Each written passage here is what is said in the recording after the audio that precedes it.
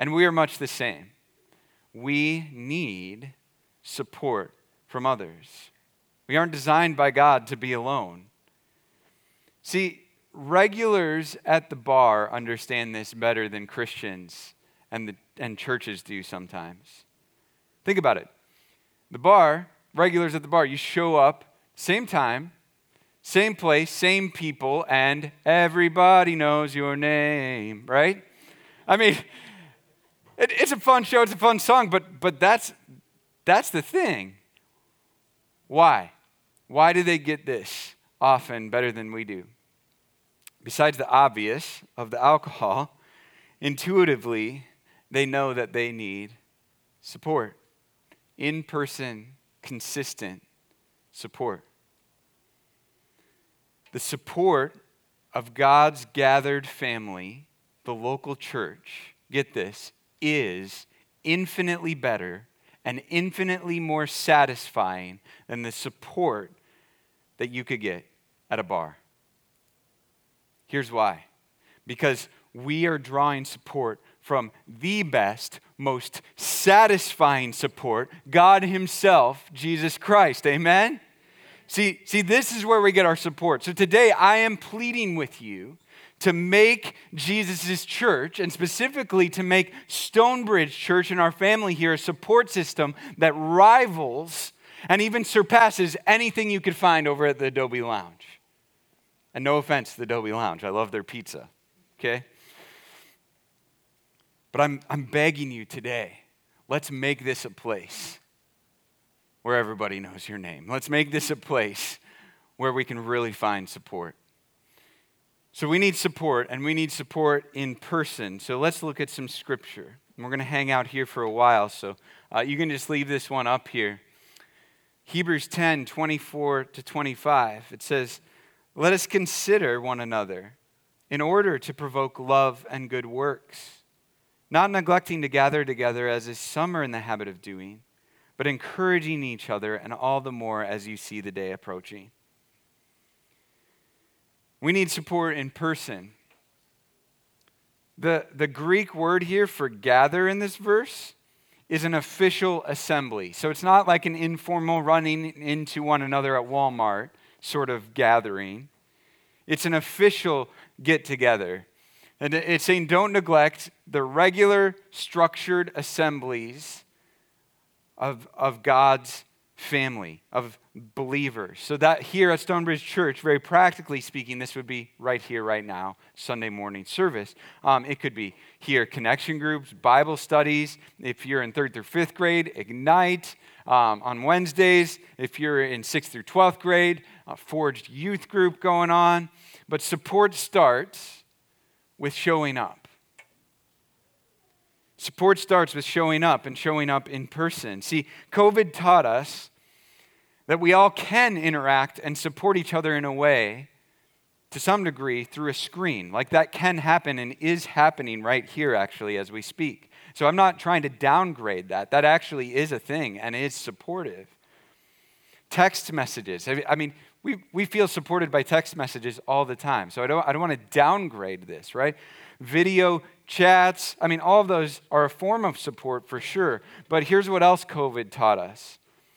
It taught us that real, lasting support must be in person.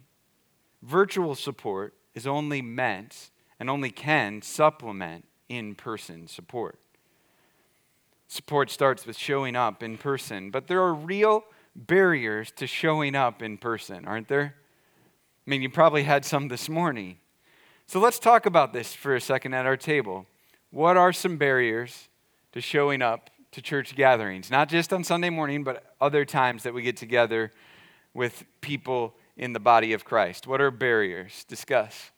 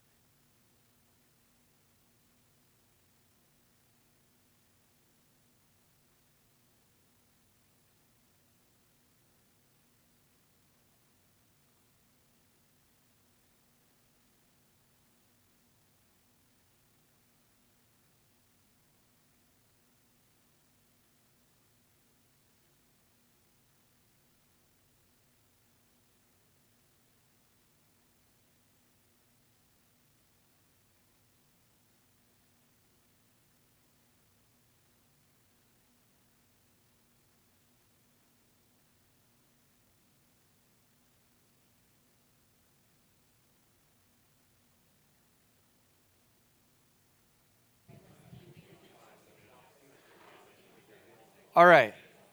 Well, I just want someone to be bold and shout out, what were some of those barriers? Work. What else? Weather, kids. Well, yeah, lack of discipline. Health, sure, yeah. Mad at God, yes.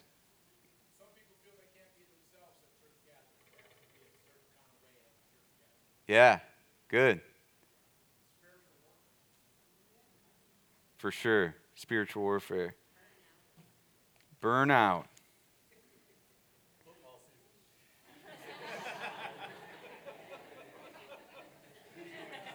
It's never kept me from coming to church. In my mind, it has. But, yeah, I didn't hear that. What are some barriers? Here's a huge barrier. Someone hit on this a little bit, and here's one I thought of, and I think it's habit or discipline.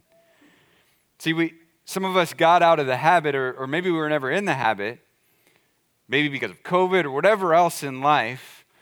We just got out of the habit of going to church or going to church things. And some of us need to commit for the first time or just need to recommit to the healthy habit of showing up. All healthy habits that we end up sticking to, we decide ahead of time. Think about it. I'm not going to work out tomorrow unless I decide today when and how I'm going to work out. Okay? Maybe you can. I can't do it.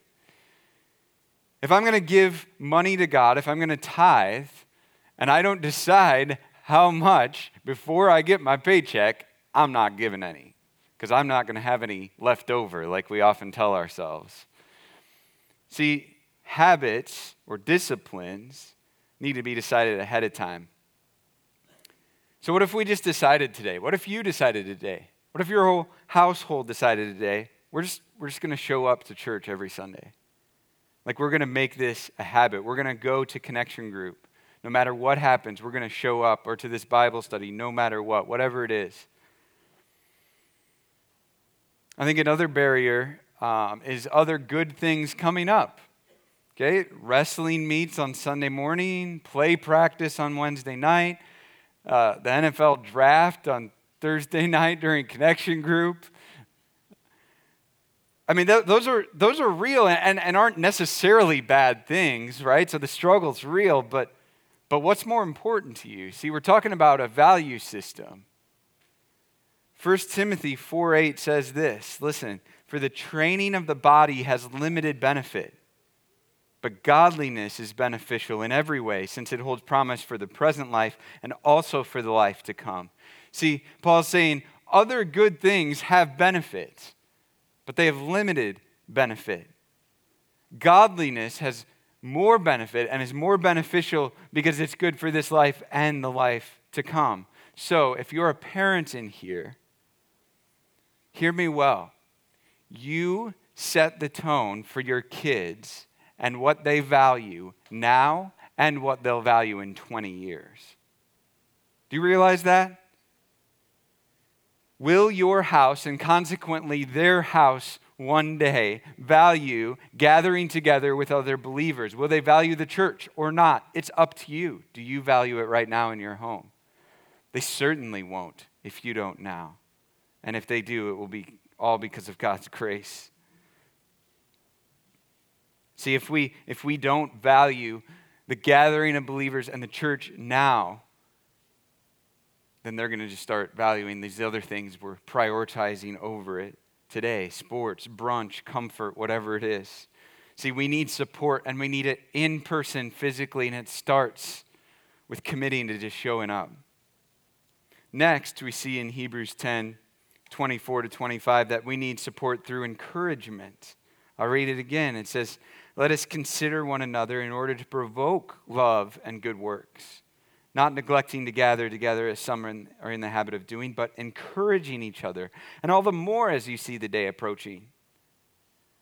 So, two helpful hints from God here if you don't feel encouraged in the family of God. I'm just going to say that you're walking in today and you don't really feel encouraged. Yeah, I'm sitting at a table with people, but I just don't feel encouraged by a family or this church family. And so I'm just going to start there for a second and go, here's some hints God would have for you if you're like, I'm just feeling discouraged. I'm not feeling encouraged in this church family. I would say, one, start encouraging other people.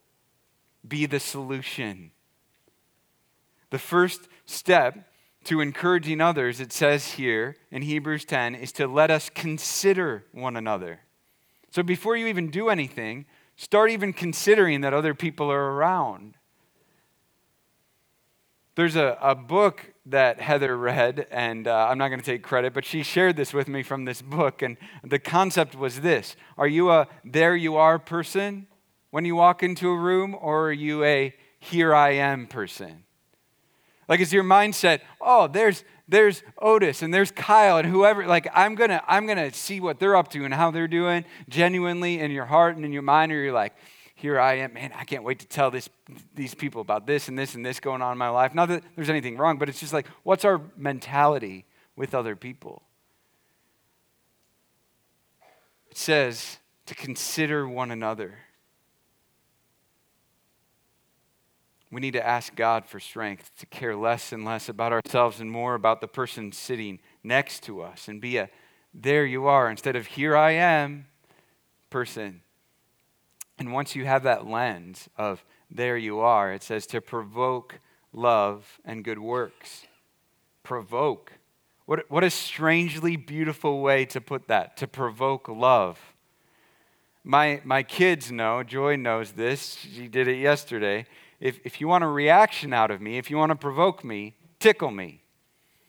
Okay? Hands off, but later, by the way. Personal space. But if you want to provoke me, if you want a reaction, you want to stir me up, you should tickle me, okay? My kids know that all too well. But it says here to provoke one another to love. Consider others who are with you at church gatherings in order to provoke them, to rile them up to love others. And the best way to provoke or to rile others up to love others is to love them first, yourself. Encourage them yourself. When you don't feel encouraged or loved much by others at church, start to show love and encouragement to others. Come early, stay late. Ask questions. Listen, really listen to people. Pray with and for other people. Put wind in someone else's sails today. And here's my challenge. Do that before you leave this room today. Encourage one another. Something incredible happens when you don't feel like encouraging someone else and you do it anyway. It creates a snowball effect. See, encouragement produces encouragement, produces encouragement. This is why at the end of verse 25 it says, do it all the more. Because if you do it even when you don't feel like it, maybe especially when you don't feel like it, other people will do the same, and it's a snowball effect. So I want to just pause right now and live this out. Robert Alley, if you could come up front. Where's he at? There he is. Come on up. So if you don't know Robert went through our Home for a While program over here at the house and is doing great. And yesterday, he has been clean from drugs and alcohol for a year. So let's give Robert a hand. So, no, you stay here. So, I am super proud of you, man. And you should be so encouraged. And I prayed yesterday that we would be here in 10 years celebrating your 10 year. And then 20, and then 50, you know. So, and I believe that will happen. But I also want to give you all a round of applause. And here's why before we do it. He didn't do this alone. There are many in this room who have walked side by side with Robert that have helped made that possible. So let's give ourselves a hand, so to speak. It took all of us, you know? Thanks, man. Proud of you. Thanks for letting me embarrass you, not that you had a choice. Don't worry. Not embarrassing anyone else today. So 2 helpful hints from God if you don't feel encouraged. We did the first one, start encouraging others, be the solution. Secondly, put yourself in a position to be encouraged. Now, you're already thinking that sounds kind of selfish. It's not selfish. You were designed to need other people in your life. You were designed to need encouragement. So the first question we already addressed, are you showing up physically, right? If you don't show up physically, kind of hard to get encouraged. But then, are you showing up vulnerably? Are you showing up honestly? See, countless people come to church and to church groups and gatherings, and they leave mad, and they leave disappointed, and they leave feeling unloved. And some of that is straight up on me and on us. But some of it is on them. See, if you show up late and you leave early, you really, especially with the loud music, everything kind of we have going on here, you really don't give yourself a chance to be encouraged or even said hi to. If you show up and you keep your conversations really surfacey and flat out, let's call it what it is, lie to one another about how you're doing, how's someone going to even know you need encouragement? And I try to live this out. When people ask me how I'm doing at church and just in general in life, I'm going to tell you how it is. And some people are caught off guard, especially at church, by that. But do it. Catch them off guard. Show up vulnerably. You know, some people show up and they're completely silent. And I get that. It's hard to speak up, but especially in like a smaller group, it's not going to work. It's really hard to encourage you if you won't let others even get to know you or even hear your voice. Now, I know everything I'm saying here. I understand that being vulnerable is, vulnerable. People could dismiss it when you're honest, right? They could misuse it or even abuse it.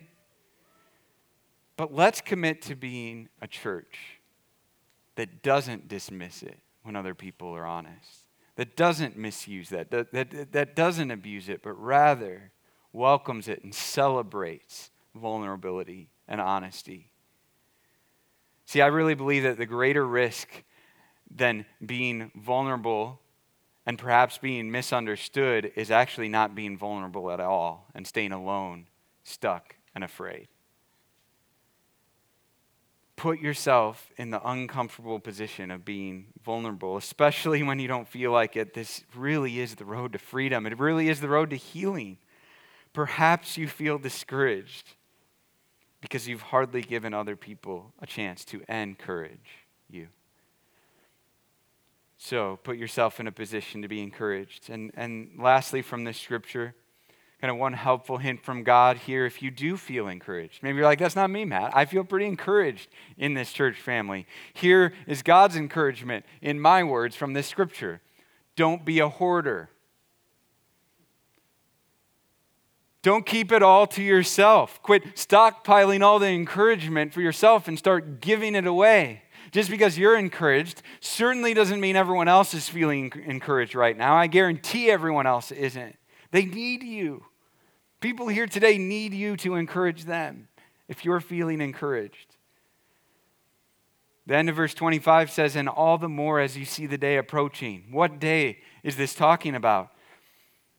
This is the day of Christ's glorious, magnificent return. And Scripture, though, guarantees us that it is going to get worse before that happens. This world is going to get darker and darker and worse. But here's what we're called to all the more. We need to let our light shine brighter and brighter and become even more and more and more encouraging because it is going to get dark. And if we don't have that encouragement, it's going to be really hard to walk forward. Our kingdom, Jesus' kingdom, is not of this earth. This community, this church is not of this world. As the world gets darker, we need to get brighter. And we can Get this, because we have the good news. Our Savior is not dead, he is alive. See, you always have something in your holster to encourage someone with. Because at bare minimum, even when life is terrible for you or for this other person, Jesus is alive, and if they are following him and have committed their life to Christ, guess what? They have God himself, the Holy Spirit inside of them, the living Christ, and they have a future hope in heaven. You have something to encourage them with to put wind in their sails. This is the good news. This is the gospel. We always have this at bare minimum, which is not minimum. It can and should fill our tanks all the time. So be a conduit of encouragement. Don't be a hoarder. Next, we need support when we're struggling. And so I want to turn our attention to Galatians chapter 6. We need support when we're struggling with our own sin. Galatians 6:1.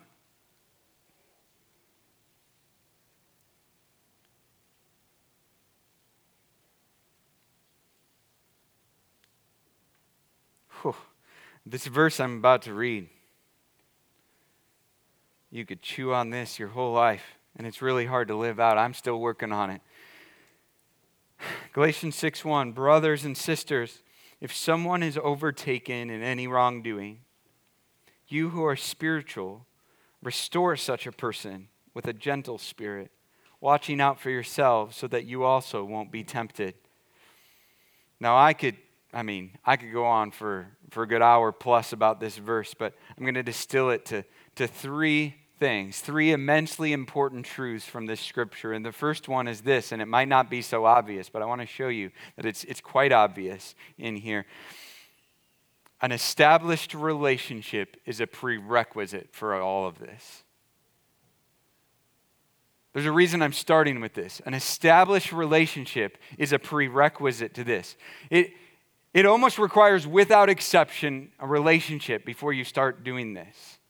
How could someone possibly be taken as gentle and restorative, which means helpful? How could someone be taken as gentle and restorative if they don't even know you?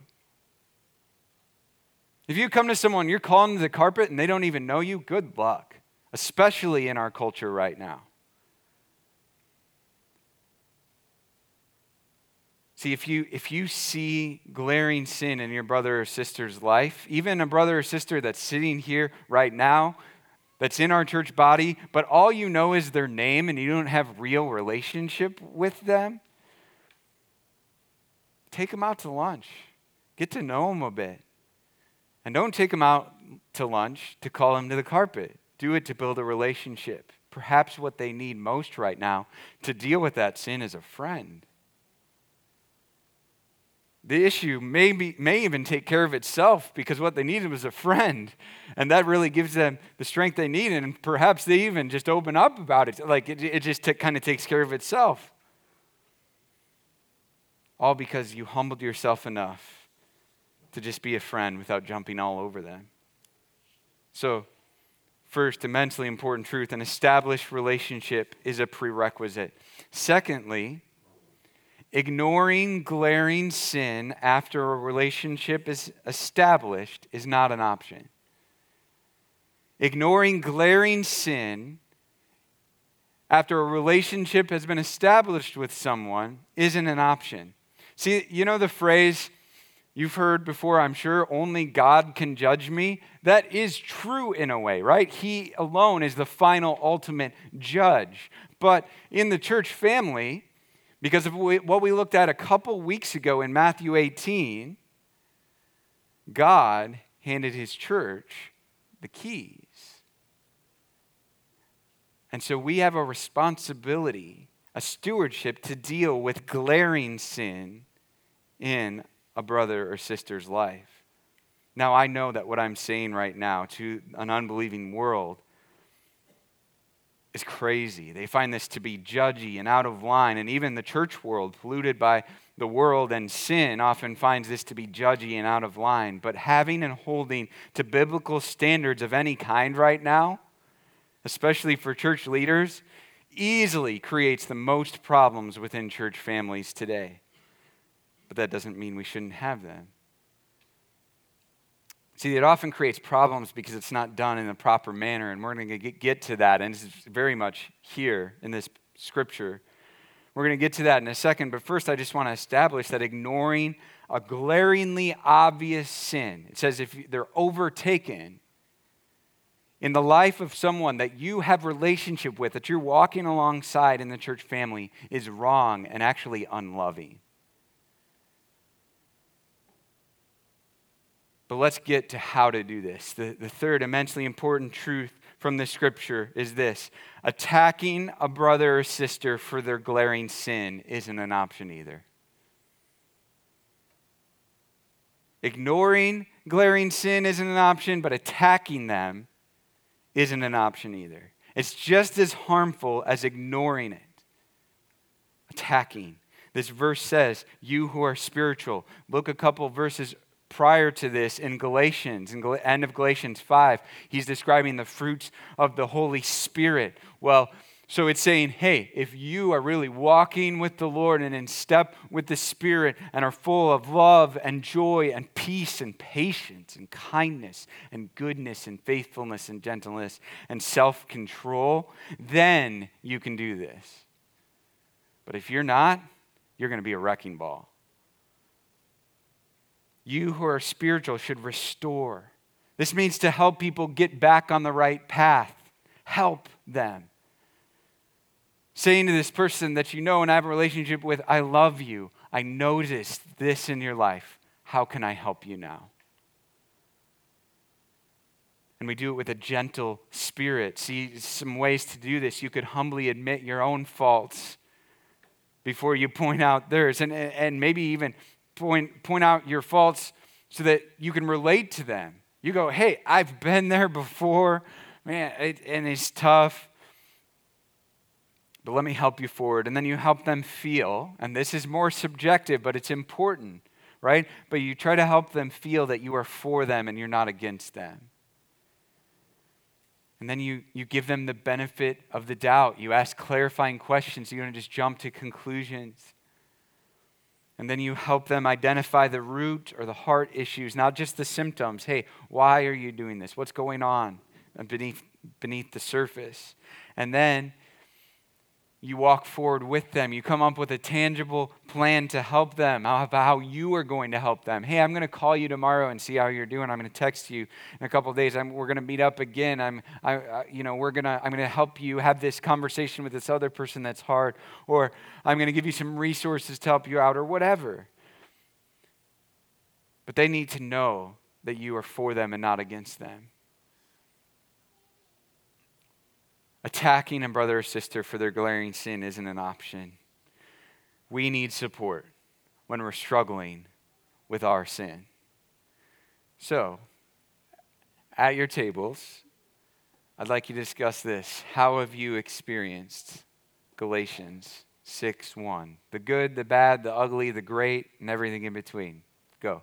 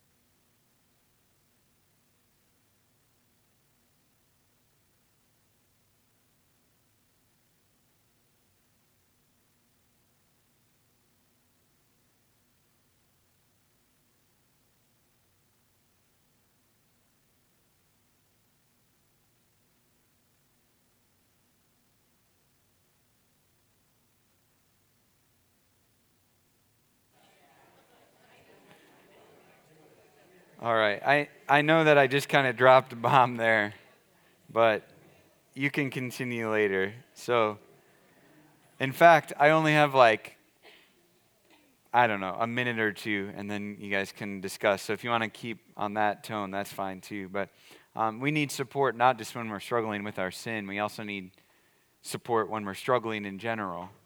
And the next verse says this, Galatians 6:2, carry one another's burdens. In this way, you will fulfill the law of Christ. See, this is why it's so important to be encouraging each other more and more and more. See, do you realize that there are people here today who have heavy, heavy, heavy burdens? And there's a million ways to carry one another's burdens, to live out Galatians 6:2. But God has given us, me, you, all of us, the responsibility to carry other people's burdens. With that said, how have you experienced Galatians 6:2? Discuss.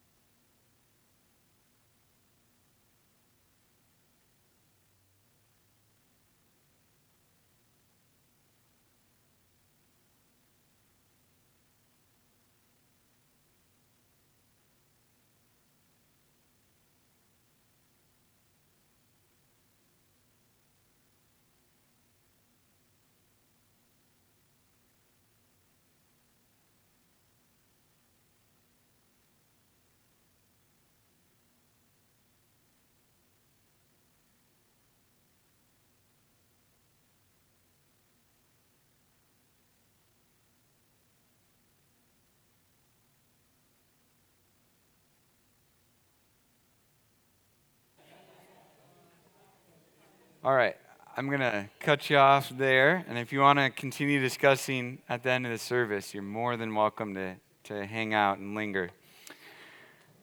So let's pray. Father, I thank you so much for your word. And I thank you so much for the encouragement and support that we have from one another. And I pray that we would experience it more and more and more as the day draws near when you will return.